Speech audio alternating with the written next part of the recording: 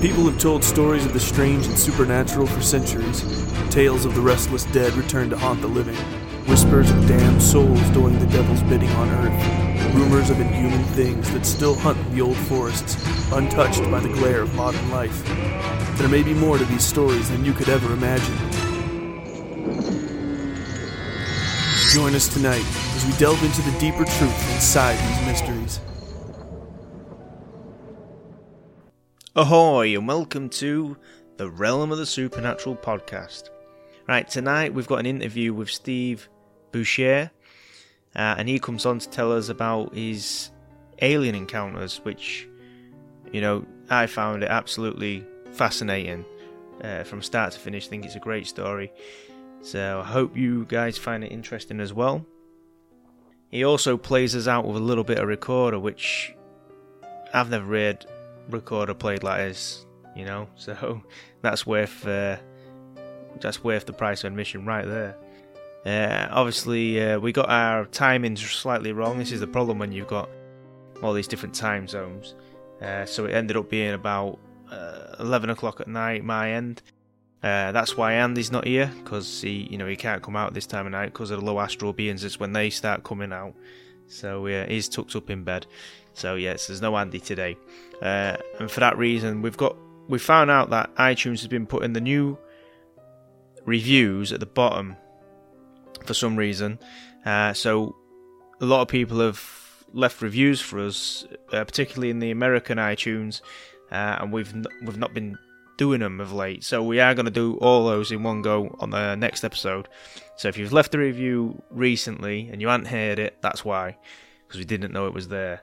That being said, obviously last week I mentioned about sharing the podcast with friends, family, etc. And quite a lot of you, by the looks of the downloads, did that. So thank you very much. And we also had a few people buying t-shirts and hoodies. I think that was you, Ryan. So thank you very much for that. We do appreciate it. And we appreciate every single review we get. So if you can keep them coming, like I say, it'd be much appreciated. So that being said, let's get into today's show. So here's Steve talking about his alien encounters.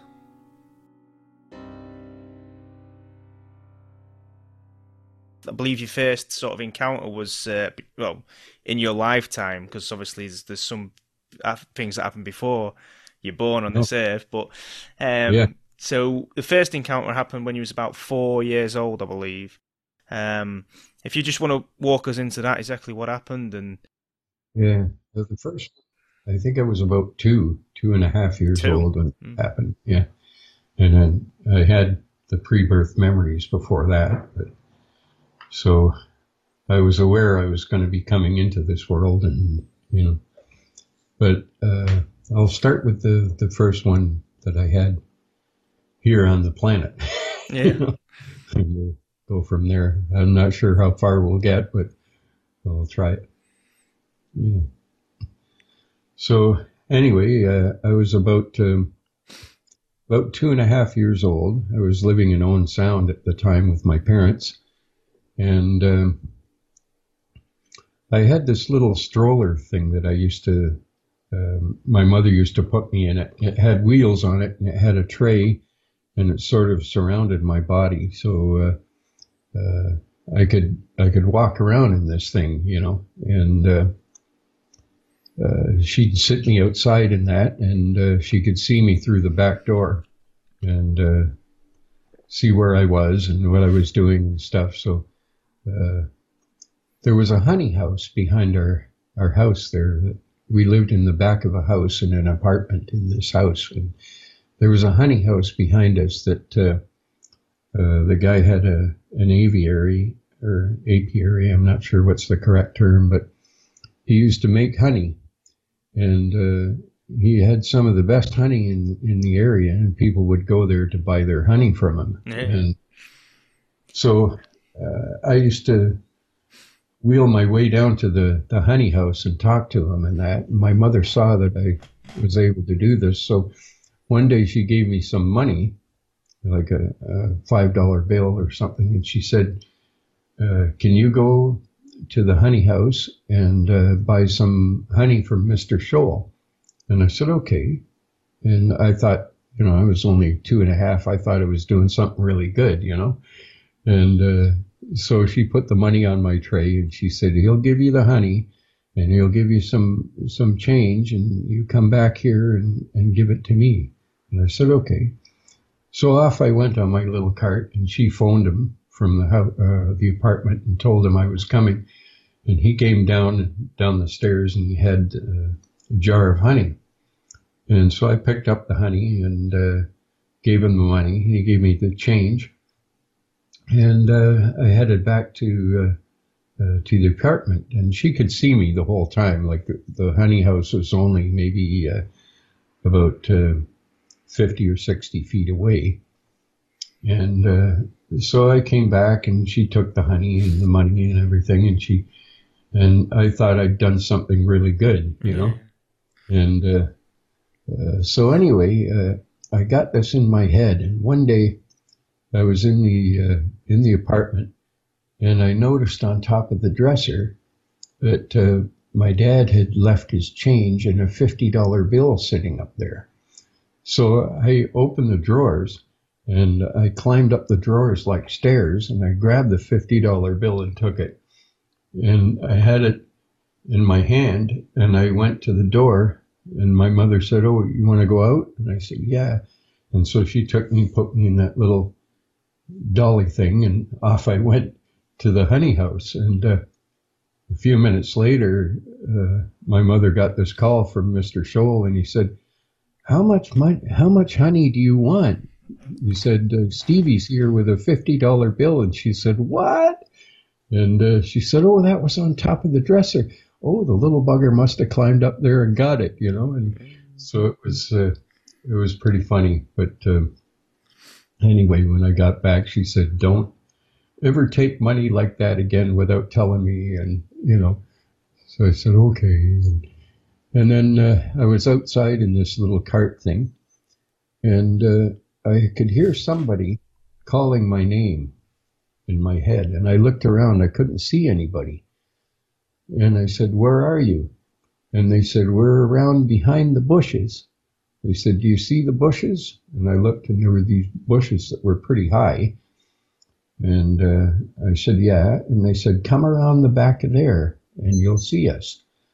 So I said, okay. So I started across the grass, and it was a little difficult to maneuver this thing on grass, but I came around the side of the building, and there was this big saucer-shaped craft sitting behind the bushes in the yard there. And there were two men standing outside, two beings. And the one looked at me and he said, we've been waiting for you. And he came over to me, and to me, this didn't seem unusual because when you're 2.5 years old, everything is new to you, know? Indeed, yeah. So I just figured this is normal. And he picked me up out of this little cart thing and took me on board the ship. And he laid me down on this cot in the ship. And the other guy that was with him laid down on a similar cot next to me. And these were like gurneys, sort of, And then he started taping me up with wires. And I said, what are you doing? And he said, don't worry, it's not going to hurt. And just those words alone made me worry a bit, Yeah, I can imagine, yeah.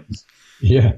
And he said, my friend here, you're going to get part of him, and he's going to get a part of you. And I didn't understand what he was talking about. And I started yelling, no, I want to keep all my parts. I want to keep all my parts. And so I started calling for my mother. But he said, it's okay. He said, don't be afraid. It's not going to hurt, and you'll be fine. And they did something where they exchanged something with me and this other being. And I don't know, I think they gave me an implant. And so anyway, after this was done, they took me and they put me back in the little cart, and they said, you can go home now. So I started off back to the apartment. When I came around the corner from the bushes, my mother was standing with her hands on her hips and this very angry look on her face. And she started shaking her finger at me going, "Where were you?" She said, "I told you to always stay where I can see you. Don't ever leave the yard or go anywhere where I can't see you." And I said, "I was over there." And she said, "Well, come on in the house." And she took me in the house and brought me into the living room, put me on the floor. And so I was crying because I knew she was mad at me. And then shortly after that, I heard this voice in my head saying, calling my name again. And I looked around the room and I said, "Where are you?" And the voice said, "Climb up on the back of the couch and look out the window." So I climbed up the back of the couch, and there was like a window that was sort of, not really a bay window, but it stuck out a little bit outside. So I climbed up and I was looking out the window and I said, "Where are you?" And they said, "Look up." So I looked up and I saw this thing fly across the sky, like a bright light that just went across the sky. And I was all excited and I said, "Wow." I said, "Was that you?" And they said, "Yes." And so I said, "Can you do it again?" And they said, "Well, yes, we'll do it again." And he said, "I'll tell you when to look." And I said, "Okay." And he said, "Okay, look now." And I looked up, and at the same spot, I saw this light go across again for a second time, very fast. And I said, if you're way up there, how can you talk to me?" And they said, "Because we can hear what you hear, and we can see what you can see." And I thought that was really strange. And so anyway, I said, "Are you going to come here?" And they said, "Well, no, not today, but you'll see us again. We'll come back soon." And I said, "What do you look like?" And they said, "Well, we can show you what we look like." And they said, "Look over between the couch or between the chair and the doorway." So I looked over to that corner of the room between the chair and the doorway, and I started to see a being materializing there between the chair and the door. And he was like a tall, well, to me he seemed tall, but he was actually short. He was about maybe 4 feet tall or so, and with a very large head and very dark black eyes that kind of curved up the side. And he was wearing some sort of a silvery kind of uniform.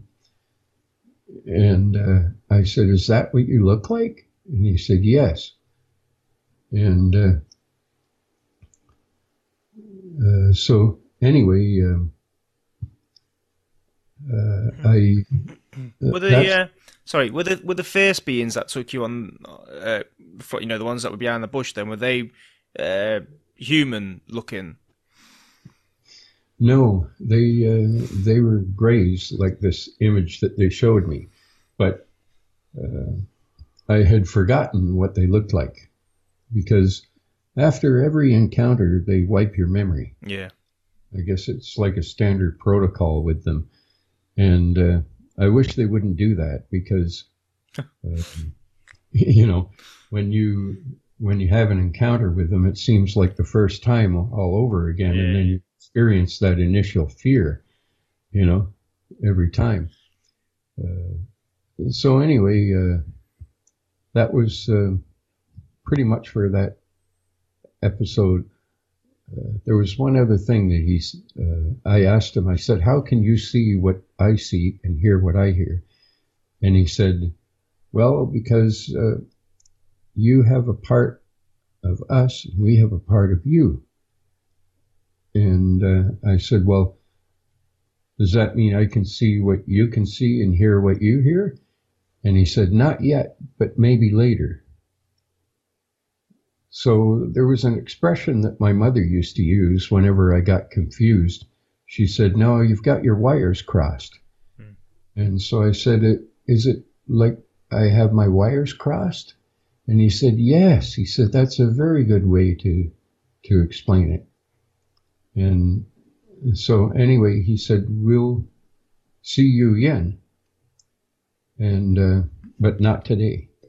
So that's where that encounter ended. When my dad and I were coming back from somewhere at night, and I believe this was still in Owen Sound, and my mother wasn't with us. There was just the two of us, and I don't remember where exactly we were coming back from, but we were driving down a back country road, yeah, and there were trees like on both sides.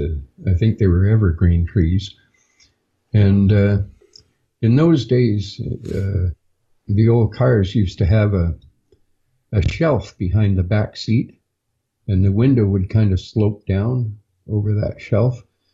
And it was cool when you were a kid because I could climb up there and lay on that shelf and look up at the sky.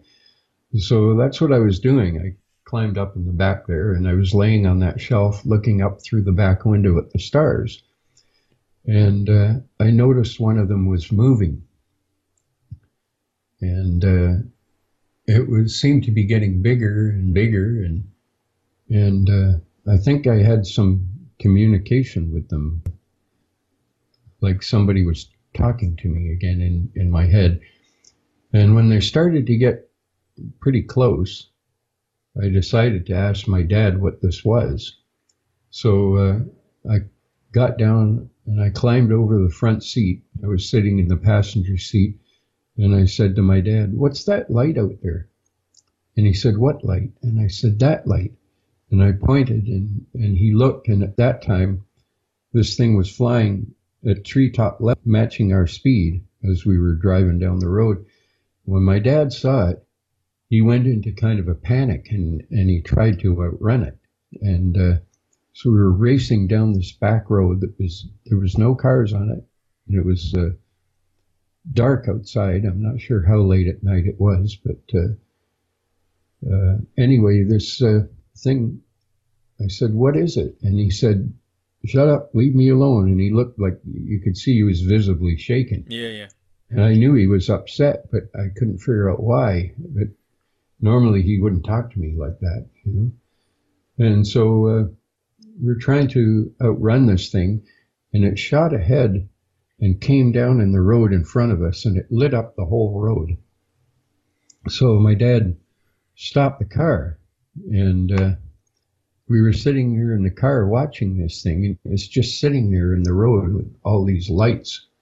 And then my dad seemed to get like kind of a calmness came over him, but he was concerned. And he said to me, he said, you stay in the car. Whatever you do, he said, don't get out of the car. You stay here. And he said, and stay low so they don't see you. And he said, I'm going to go and see what they want.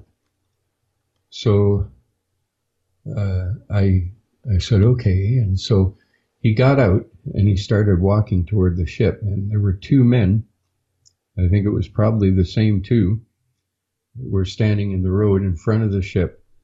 The one was probably the leader, and over his left shoulder behind him there was another being, and they both looked like the same kind of being with the large heads and the big black eyes. And so my dad walked up to the one being, and he was standing there talking to him, and I was peeking over the dashboard watching this, you know. And my curiosity was building up, and I couldn't resist it anymore. I thought, I've got to go and see who he's talking to. I want to see who he's talking to and see if I know them. And so I disobeyed him. I knew I was going to be in big trouble for it, but I disobeyed him, and I got out through the driver's side, and I walked up behind him. And he could see me coming, or he couldn't see me coming, but he could hear me coming. And so he put his hand behind his back, and he went like that, motioning me to get back. And I just came up behind him, and he was blocking the vision of the being he was talking to, so he couldn't see me. And but the being, I believe, knew I was there and everything, you know. So he just suddenly looked around the side of my dad like that, and looked right at me. And he said to my dad, I could hear him in my head. He said, "You seem to be concerned about the child." So my dad kind of laughed, this sheepish sort of laugh.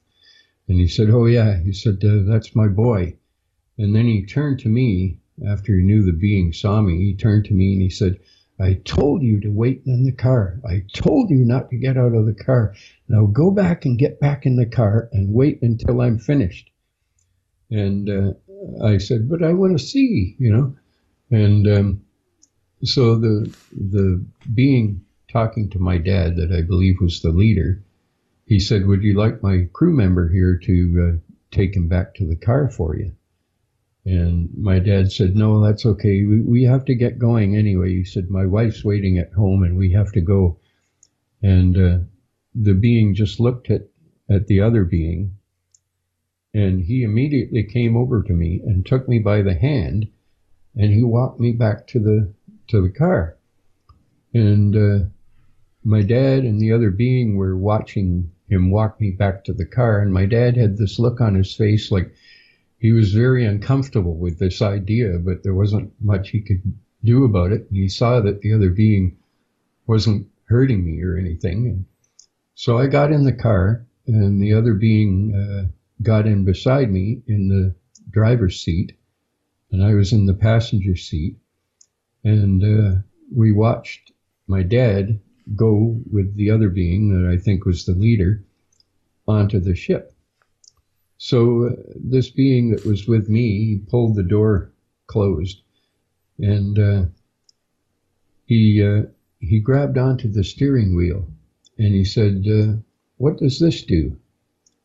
And I said, "Oh, that makes the car go that way or that way, whichever way you turn it." And he said, "Oh, I see." And then he looked down at the floor, at the pedals on the floor, and he said, "What do those do?" And I said, "Well, that one makes the car go, and that one makes it stop."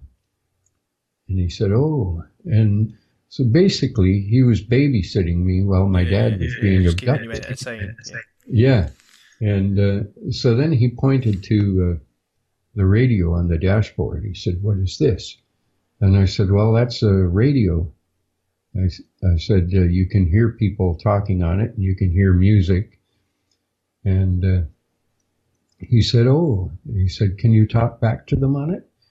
And I said, "No, you can only listen." He says, "Oh, I see." And then he asked me what I did at home. Or no, he asked me how to make the vehicle move. And I said, "Well, you have to put the key in it and turn the key in that little hole, and that starts the engine, and then you can make it move." And he said, "Oh," and he said, "Do you have the key?" And I said, "No, my dad's got it." And he said, "Oh." And then he said, "What do you do during the day?" He said, do you go to school?" And I said, "No, that's next year I will." So that's how I know I was 4 years old, because I started school in kindergarten at age 5.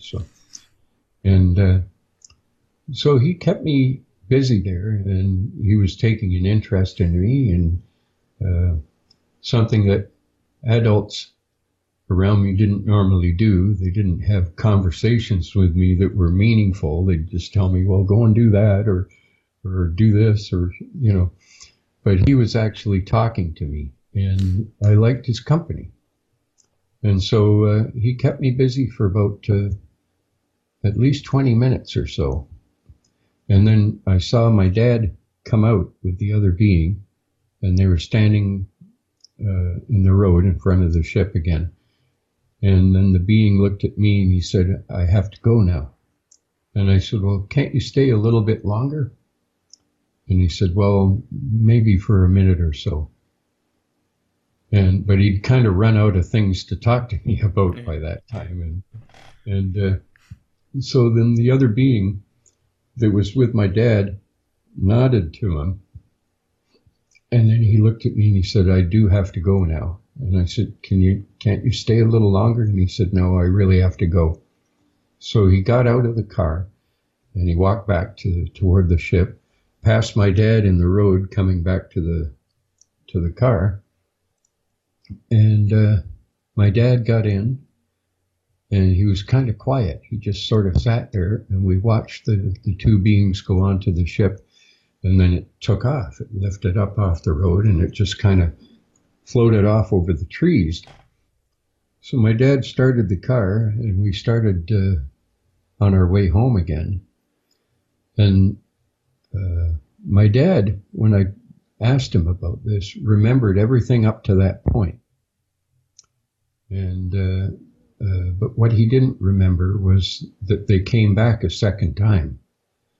And the second time they did exactly the same thing. They were at treetop level matching our speed, and then they went ahead, they came down in the road, and this time just the one being got out, the leader, and he started walking toward the car. My dad had stopped the car, and I heard him say, oh, what the hell do they want now? And this being came over to the window, and he motioned for my dad to lower the window. And in those days, all the windows on cars had cranks. You had to crank down, you know. And so he lowered the window, and he said, what is it? And the being said, you forgot these. And he handed him his glasses. And then my dad thanked him, put the glasses on, and he walked back to the ship, and they took off again. And I watched them for a little while. They were getting further and further up in the sky, and this bright white light was getting smaller and smaller. And so that was the end of that incident. I wanted to ask you a little bit about that. I mean, okay, I'm presuming that you spoke to your father later on in life about that situation. I mean, from his reaction from that landing and him sort of knowing, you know, what to do. I mean, obviously, from a parent's point of view, he was putting himself in harm's way to protect you, which is that's admirable. What I believe he did. Yeah. Yeah. But do you think he had any prior experience with himself? Because yeah, I do. Yeah. He never really talked to me about that, but I believe that he had prior experience with them because he was comfortable enough to get out of the car and go walk over and talk to them. Yeah. And only a few minutes before that, he was panicking. So it was like they must have been communicating with him or something, but somehow they got him to calm down. But he was still very protective of me. And he wanted me to stay hidden. He didn't want them to even know that I was there. But I'm sure they already knew before they even came down. Oh, yeah. And so anyway, it wasn't until about 1983, many years later, that I asked him about it. And what had happened was I bought a book by Bud Hopkins called Missing Time.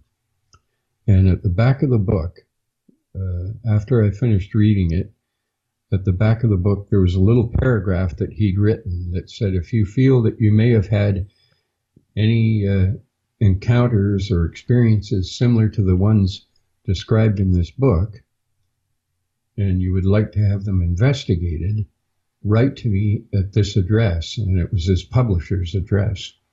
And he said, I'll try to contact you and put you in touch with somebody that can help you in your area.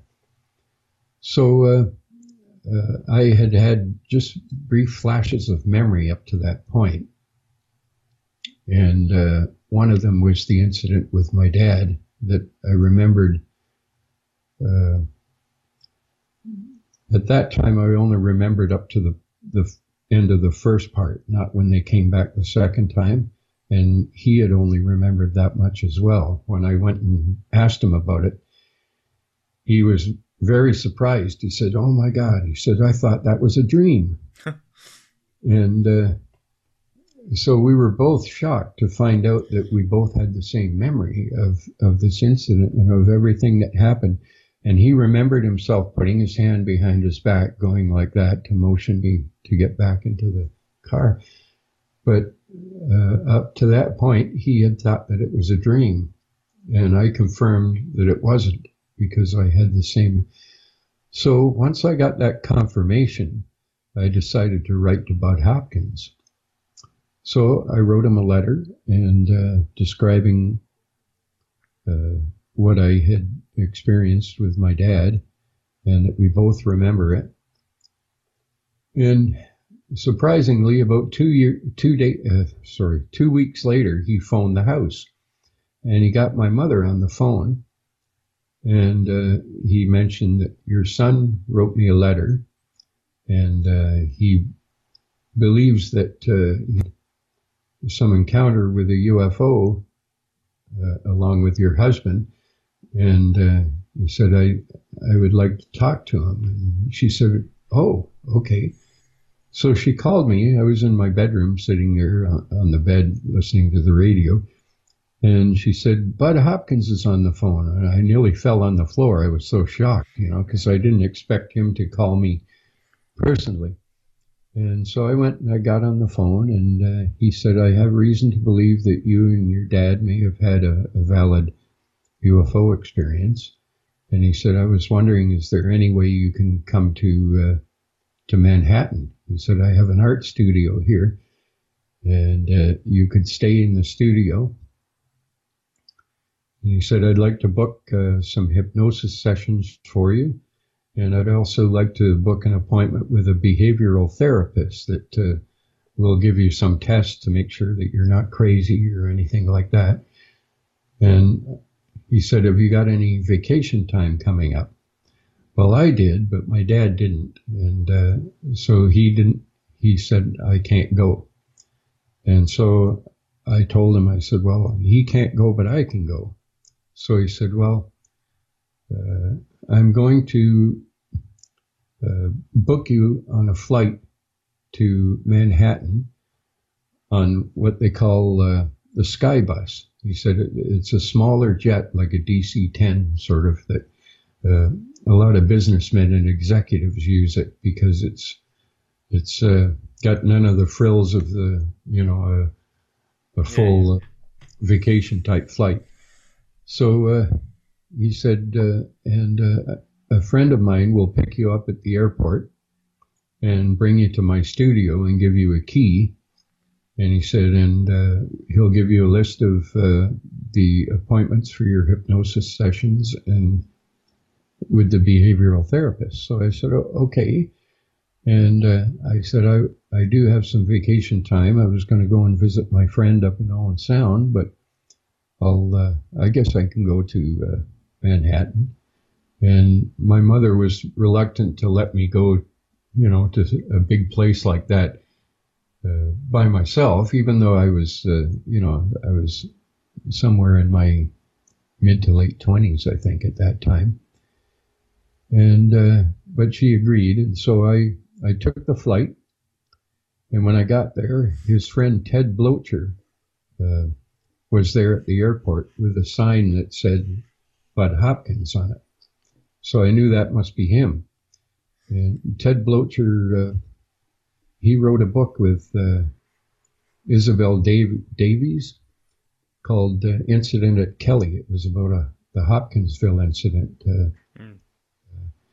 So anyway, I didn't know who he was at the time, but I went to him, and he took me to Bud's studio in Manhattan, gave me a key, and I went in. It was like a fully furnished apartment with a kitchen area and a bathroom and a bedroom area with a king-size bed. And the rest of it was like a big studio with all his artwork hanging on the walls.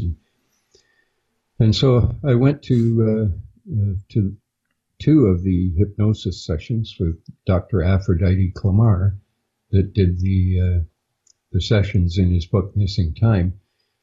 And Bud had told me that he wouldn't be able to be there at the time, that but Ted would get me through it and everything. And it turned out that Bud showed up about halfway through the week, and Aphrodite Clamara couldn't do the third session with me, so Bud did it himself. And he sent me to this behavioral therapist who was a vegetarian. I'm not sure if she was vegetarian or vegan, but anyway, I liked my meat, at the time I used to eat meat, and she invited me to stay for lunch, and I said okay, and so I had lunch with her, and she gave me this smoothie kind of thing that was made with sunflower seeds ground up, and I hated it. It tasted like wallpaper paste to me. It was just, yeah, I can imagine, yeah. Yeah. And so anyway, she did a number of tests on me. She did the Rorschach test with the ink blots, and she gave me an IQ test and a test on American history, which I felt was a little bit unfair because I was Canadian, but it turned out I knew more about American history than I did about Canadian history, so I passed all the tests okay. And so anyway, then afterwards, back at the studio, when Bud and Ted were there together, they had arranged a surprise. They said, we're going to have all the abductees that I've been working with in this area are going to meet here for like a little get together. And he ordered pizza and pop and stuff. And so I got to meet some of these other abductees, and I have pictures of them. And I met Isabel Davies, the older woman that worked with Ted Boucher on the book on the Hopkinsville incident. And we were all kind of UFO experiences. And there was one fellow there that he was the only one that seemed to have had an unpleasant experience. All the others, it seemed to be fairly positive, But this guy was absolutely terrified when it happened to him. And he disappeared for, I believe he was gone for a day or two. And when he finally reappeared, the police found him wandering down a dirt road, and he was mumbling to himself, like he went a little crazy for a while, I guess. And his shirt was all buttoned wrong, and he'd urinated in his pants, and the police found him, and they took him in and basically got him back together. And I don't know what happened to him. I guess he went home, but he was there, and he was the only one that had an unpleasant experience. One of the other girls that were there, when she had her experiences with them, she said, I thought they were elves and I was playing with them, Yeah. And she turned out to be somebody who worked for Arista Records. That's the recording label that Barry Manilow used. And the other woman was Rosemary Osnato.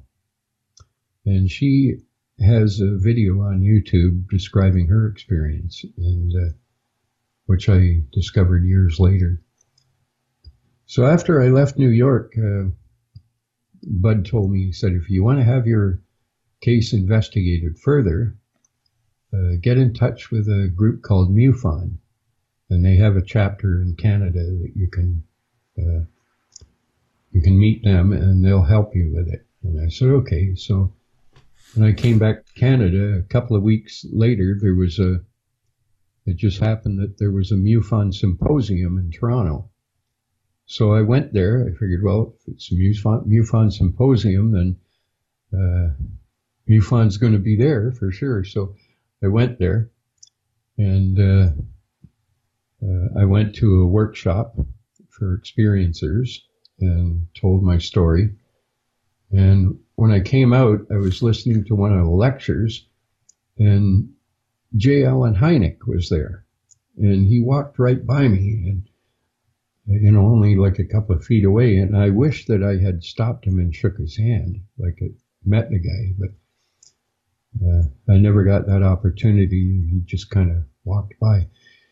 So I met a guy that I thought was from MUFON, and I started talking to him about my story, and I spilled my story to him.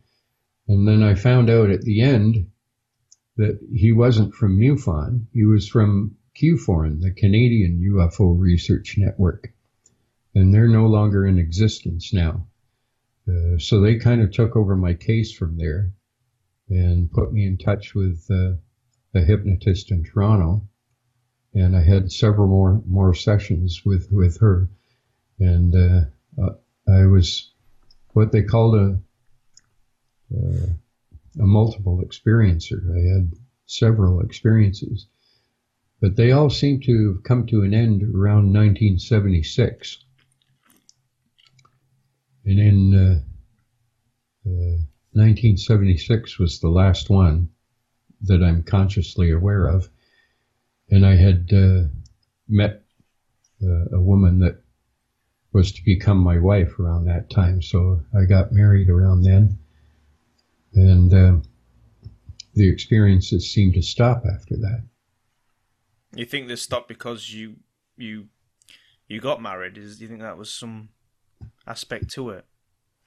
Well, it could be, but Bud Hopkins told me that usually when you have your experiences explored under hypnosis, they stop bothering you, stop coming around after. And I'm not really sure why they stopped, because I would have liked to have had them continue, but I've heard several reasons why they stop.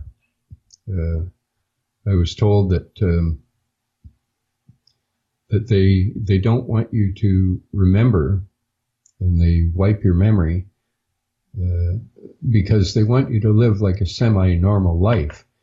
And once you remember these experiences that you've had with them, you can no longer live a normal life, because it changes your perspective of reality to such a degree that it's just not possible anymore. So QFORN investigated my case from there, and we found a house that my band had played for a party at, and we were abducted later on that night on the way home from this party. The whole band was, and I've talked about this in some of my other videos.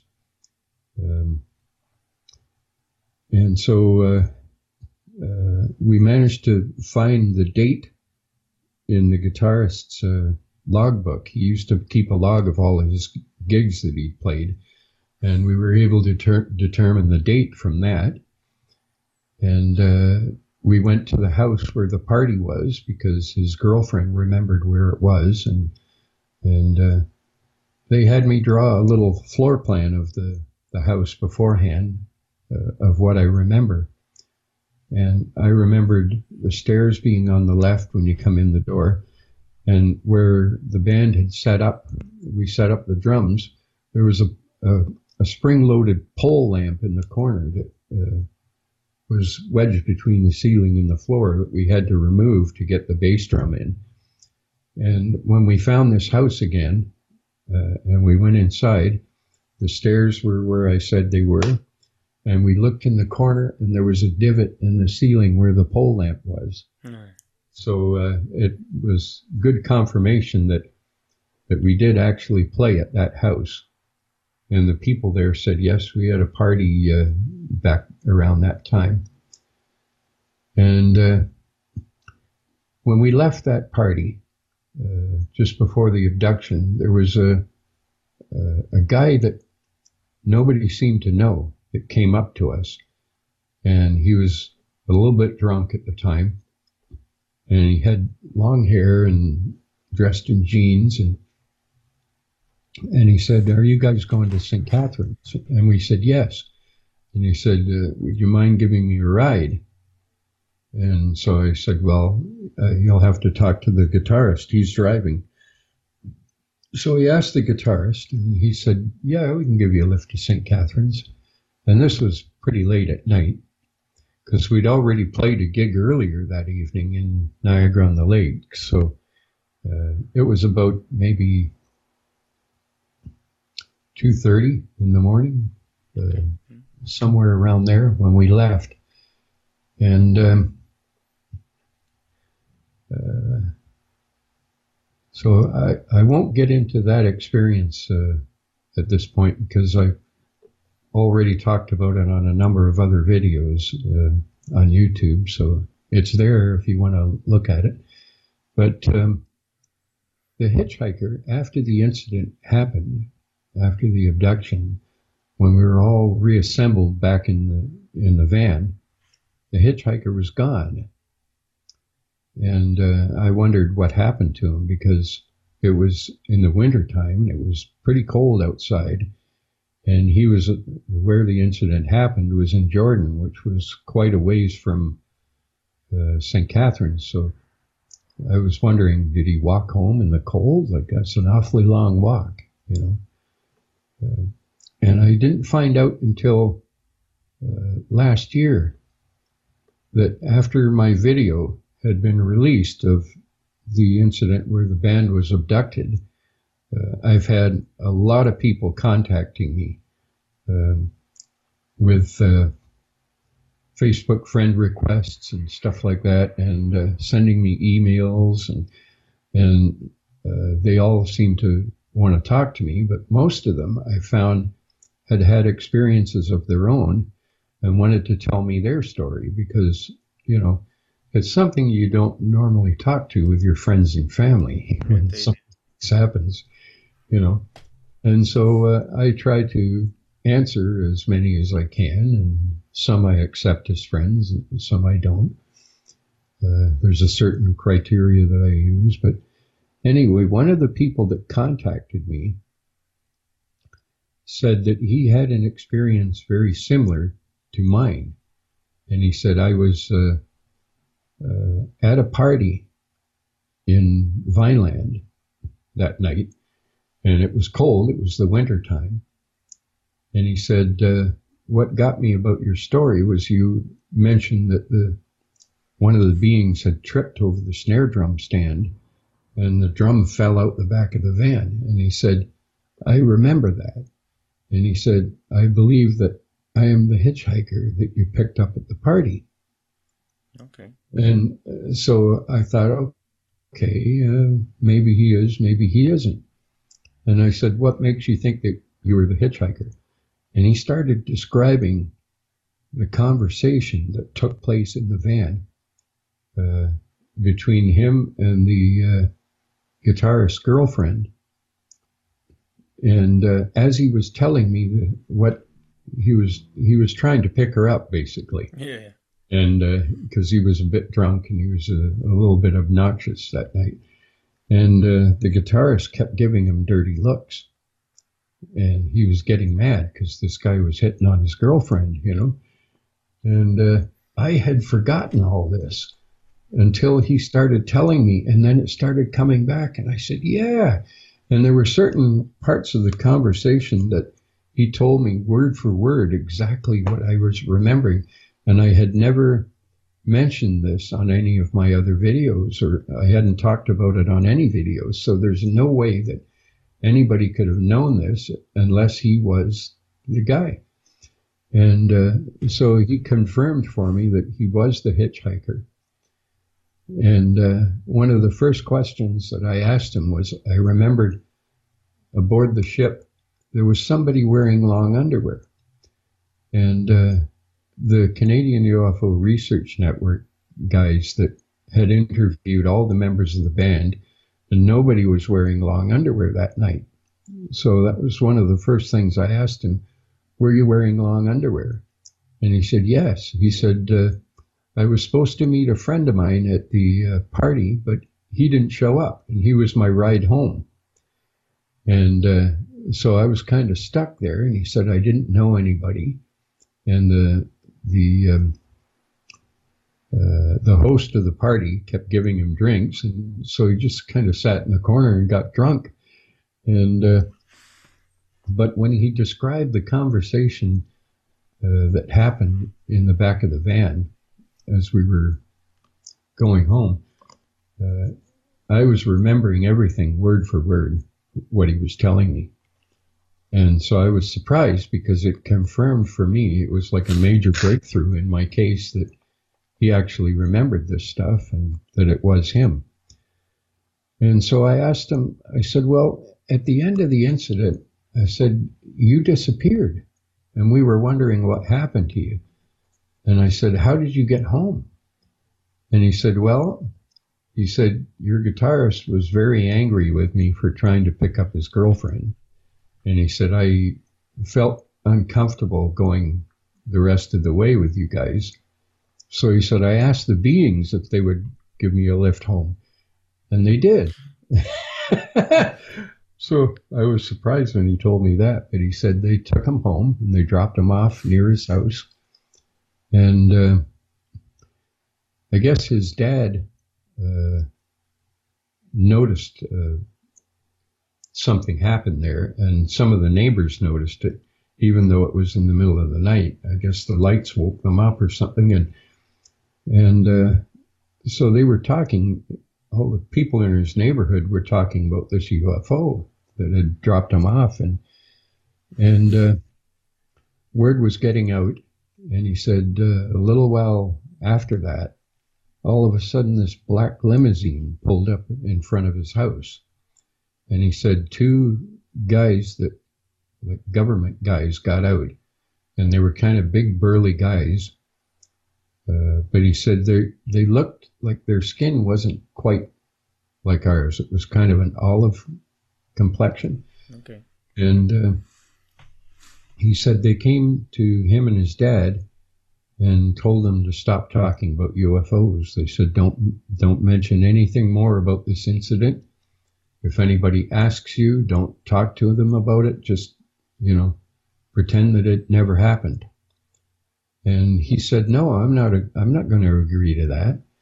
And he said, one of these guys grabbed him by the arm and started squeezing his arm and said, you're not going to talk about this to anybody. And he said, he finally agreed. He said, okay, I won't, And so then they left. But he described this limousine as, he said it was unlike any car I've ever seen before. It was black. There were no manufacturer's logos on it or anything. It was just a straight black limousine, like a big car. But he said, I couldn't tell you what kind it was or what the manufacturer was because it didn't look like anything I've ever seen before. And they drove off. And so I'm in touch with this guy now. And he was reluctant to reveal much about himself. He has a Facebook profile, but it's completely blank. There's no timeline, no friends list, no picture, no background picture, nothing, just like a stock timeline. And the only thing there is his name. And he set that up so that he could communicate with me. Okay. Did he mention if he had any other experiences himself? Yes. He had a couple of other ones that happened in St. Catharines. Was this prior or to your abduction together or afterwards? I think this was afterwards. Okay. But he had an abduction happen to him around Cushman Road, which is at the eastern end of St. Catharines. And there were people around that actually saw this happen, saw him get abducted. And then he was returned to around the same spot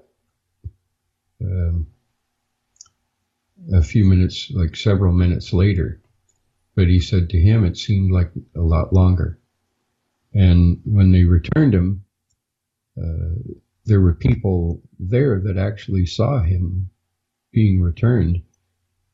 And he said they all seemed to be really surprised. I think one lady made the sign of the cross, you know. And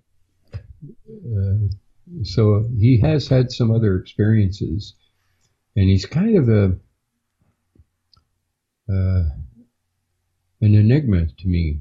Like, I know that he was the guy that was with us in when my band was abducted, but some of the incidents that he's described to me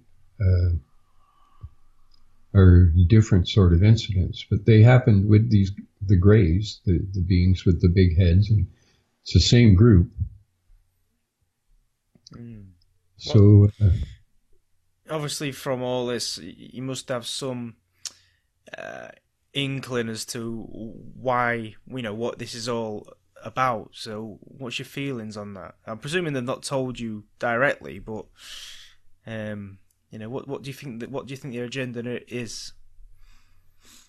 Well, there are several schools of thought on that. One is the hybrid agenda, that they capture human samples, and that they take samples of your DNA, sperm and eggs from the women, and they create a group of hybrids that are half human and half gray, where they inject some of their DNA into the egg. So that could have been one of the reasons.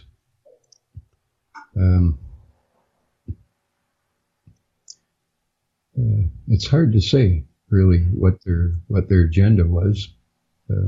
But in general, do you feel as though it's for the benefit of mankind? Would you go as far as to say that? I would. I do believe that it is for the benefit of mankind.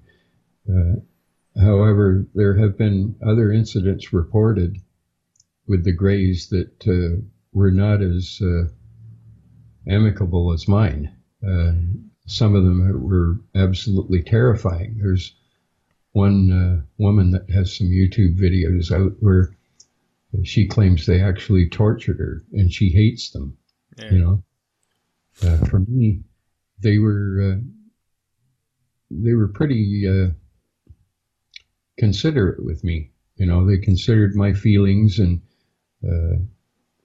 they're at the initial point where contact occurred, I was terrified, but they managed to calm my fears and get me calmed down. And they basically told me that they weren't going to do me any harm. They just wanted to run some tests on some of us. And they used, in the incident where my band was abducted, they took myself, the hitchhiker, the bass player, and the drummer. The guitarist and his girlfriend remained in the van. They didn't go with us.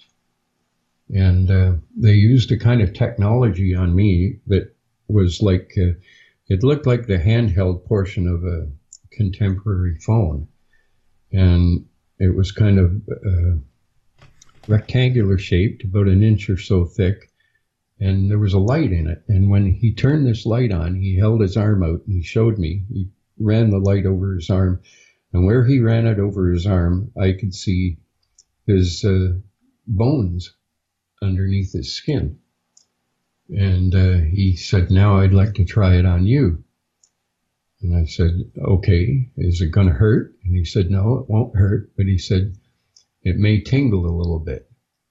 And he said, "Would you hold your arm out like this?" And so I did. I held my arm out, and he took this light and he shone it over my arm, and it was like a green light. And wherever the light hit my arm, I could not only see my bones, but I could see the muscles, I could see the veins and the arteries, and I could actually even see my heartbeat pulsing in the veins. And I was surprised that I could see all this on my arm, but all I could see on his when he did it was just the bones. So there's obviously a difference in physiology there. When I described this in the first time I decided to go public, after 45 years of keeping this under wraps and using a pseudonym, I decided to go public at the Alien Cosmic Expo in Brantford. And I got up and I spoke to an audience of about maybe 200 or 300 people in the experiencers room. And I described my story, and in the audience was a man named Grant Cameron that at the time I had no idea who he was. I knew he had a table there, and I knew he must have been of some importance, but I didn't know his background or anything about him. And he approached me at the end of my story, and he said to me, I know your story. And I said, how do you know it? I said, I've never told it in public before. And he said, I read about it. He said, back in the 70s, he said, I've been studying the connection between musicians and UFO experiences. And he said, your story was published, but you used a pseudonym at the time. And I said, yeah, that's right. And he said, well, I tried to find out who you were back then. And he said, I contacted QFORN, the Canadian UFO Research Network, and I spoke to a fellow there by the name of Larry Fenwick. Well, he was one of the 3 investigators that came out and worked on my case. And he was also the journalist that wrote up the journal and published my story in it for the first time. And he was the one that assigned a pseudonym to me rather than use my real name, because people weren't as open-minded back then as they are now. And Indeed. I was concerned that, people would think that I was crazy. And they still probably do. I know there's a lot out there that do. But anyway, he said, I tried to get your name from him and he wouldn't give it to me. But he said, I read the story, and he said, I was very familiar with your story. And he said, when you got up and told the audience about it, he said, I was very surprised because I knew that story. So that sort of forged a connection between myself and Grant Cameron. And he has done some interviews with me himself and published them on YouTube. And a few years later, at another Alien Cosmic Expo, they moved it to Toronto. I went and I spoke again there. And there was a woman there by the name of Susie Hansen. And she was from New Zealand. And she also had many experiences throughout her life with the Greys. And when she was a little girl, they would bring her on their ship, and she met the hybrids there that were half gray and half human. And they used to play together. And she had seen this device that they used on my arm to look under the skin. And when I was talking on stage, she came up behind me. She was the next speaker. And she stopped me from leaving. And she said, I just want to tell the audience that this man talking about this device, she says, I've seen that device. And I've seen other versions of it, larger versions and stuff like that. And she thanked me for talking about that and for bringing that out, because it helped to confirm part of her story as well. And so after she spoke, I went to her table. I was going to buy one of her books. And she said, hang on a minute. She said, I need to talk to you. And she was just signing a book for someone else. And she said, I would like to do a little video of you on my cell phone talking about that technology. And she said, if you would do that for me, let me do maybe like a 5-minute video of you describing it. She said, I'll give you a copy of my book signed for free. And I said, oh, okay. So the next day I met with her, and we went to an area that was kind of quiet. It was sort of a lounge area that wasn't really available to most of the public. And we sat there, and she recorded me describing this, and she uses it in some of her presentations. When she talks to an audience, she'll show them a little bit of that clip. Well, anyway, this was used on me several years ago, and I just got a pop-up screen here I got to close. So anyway, I talked about it in some of my other videos, and a woman in Hamilton, which is maybe she's in Guelph, which is probably about an hour and a half to 2-hour drive from where I live.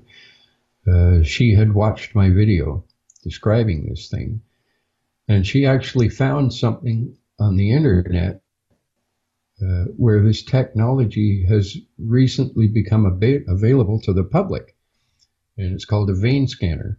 Okay. And it does the same thing, basically. When you shine it on your arm, it shows where all the veins are.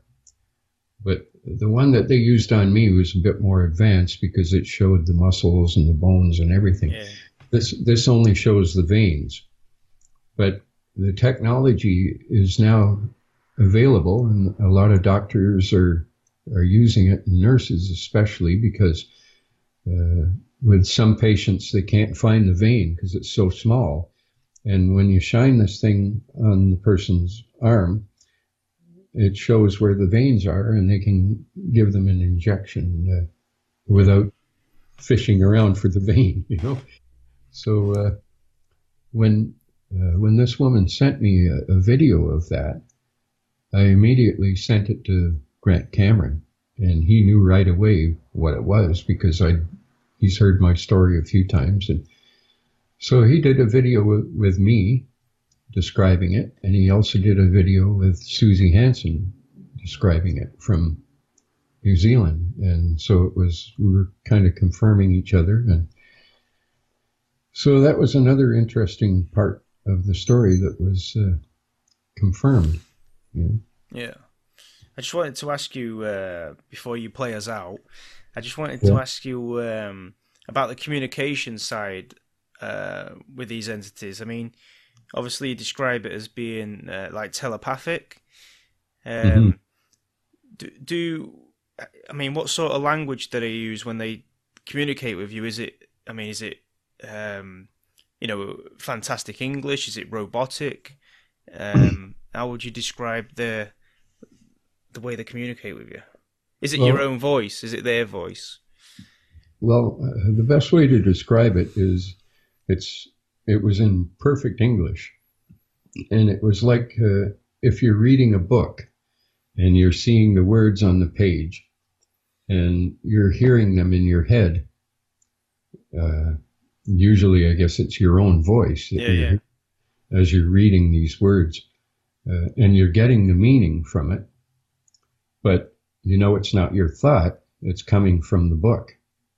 And it's kind of like that. You hear the words in your head, you know they're coming from an external source, they're not coming from your own mind. And it was in English. Now, I've done a bit of research on that, and I found out that they are trained in certain languages, these beings. And there was a couple of words that the being didn't understand. One of them was underwear, and the other one was souvenir. Because I asked him if I could keep my underwear when he told us that we had to take our clothes off for the tests. And he said, "What is underwear?" And I had to show him. I pulled the band on it and showed him, and he said, "Yes, you can keep that." And at the end of the incident, I gave him one of my small recorders, a little soprano recorder, to keep as a souvenir. And he said, "What is a souvenir?" And so I described to him that it's like a gift to remember me by.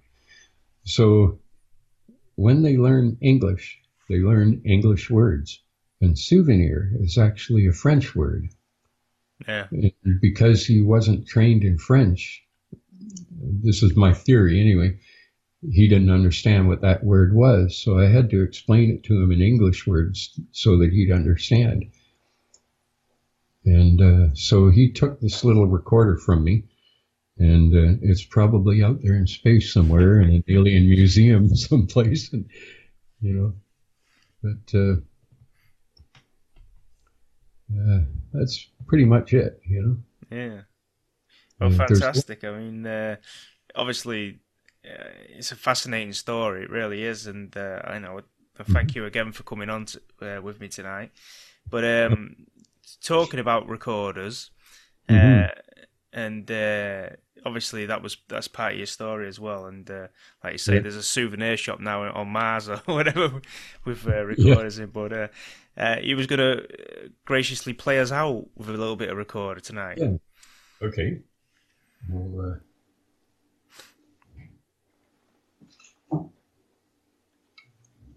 so this is one of the recorders I play. It's a tenor recorder. I have a whole family of them. I've got a bass recorder that's even bigger than this one, and an alto and a soprano, and a sopranino, which is pretty tiny. And I've got one even smaller than that you can just barely fit your fingers on. Yeah. But anyway, so this is what it sounds like.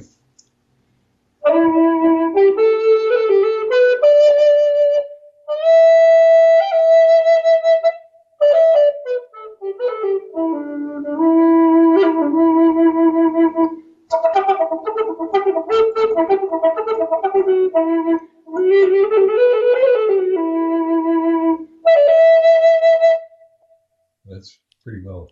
Pretty much fantastic. I mean, we play obviously in the UK. We all get a recorder when we're kids at school, and we play, I don't know, some shit like Mary Had a Little Twinkle Twinkle Little Star. But obviously, what you play is incredible compared to what I've heard. So, thank you very much for that. It's been a pleasure. It really has. So, obviously, if they do get back in contact with you, I'd love to know about it. If the hitchhiker comes up with any more information, happy to hear that as well. So, thank you very much for joining me tonight. Well, thank you for having me. No worries. I appreciate it. See, I told you that recorder was good. Big thanks to Steve for coming on. It's like I say, it's a fantastic story. Really hope you all enjoyed it as well. We've got some very interesting shows coming up, so look forward to those. And again, people have been sending in the weird story for the My Weird Story part of the show. We've got a few of them now, so if you've got a weird story and want to share it, please by all means send it to us. People have sent on Messenger, they've sent by email, and Ryan even came on Skype and told us it over Skype. So the options are there. It's up to you how you want to do it. If you've got a weird story, please send it to us. The email obviously is supernaturalpod@gmail.com. So look forward to reading those and or having you on even. But anyway, have a great week. Thank you very much for joining us tonight, and we will see you on the other side. Well, they've gone. No, just for now. It wasn't the right time for us to meet. But there'll be other nights, other stars for us to watch. They'll be back.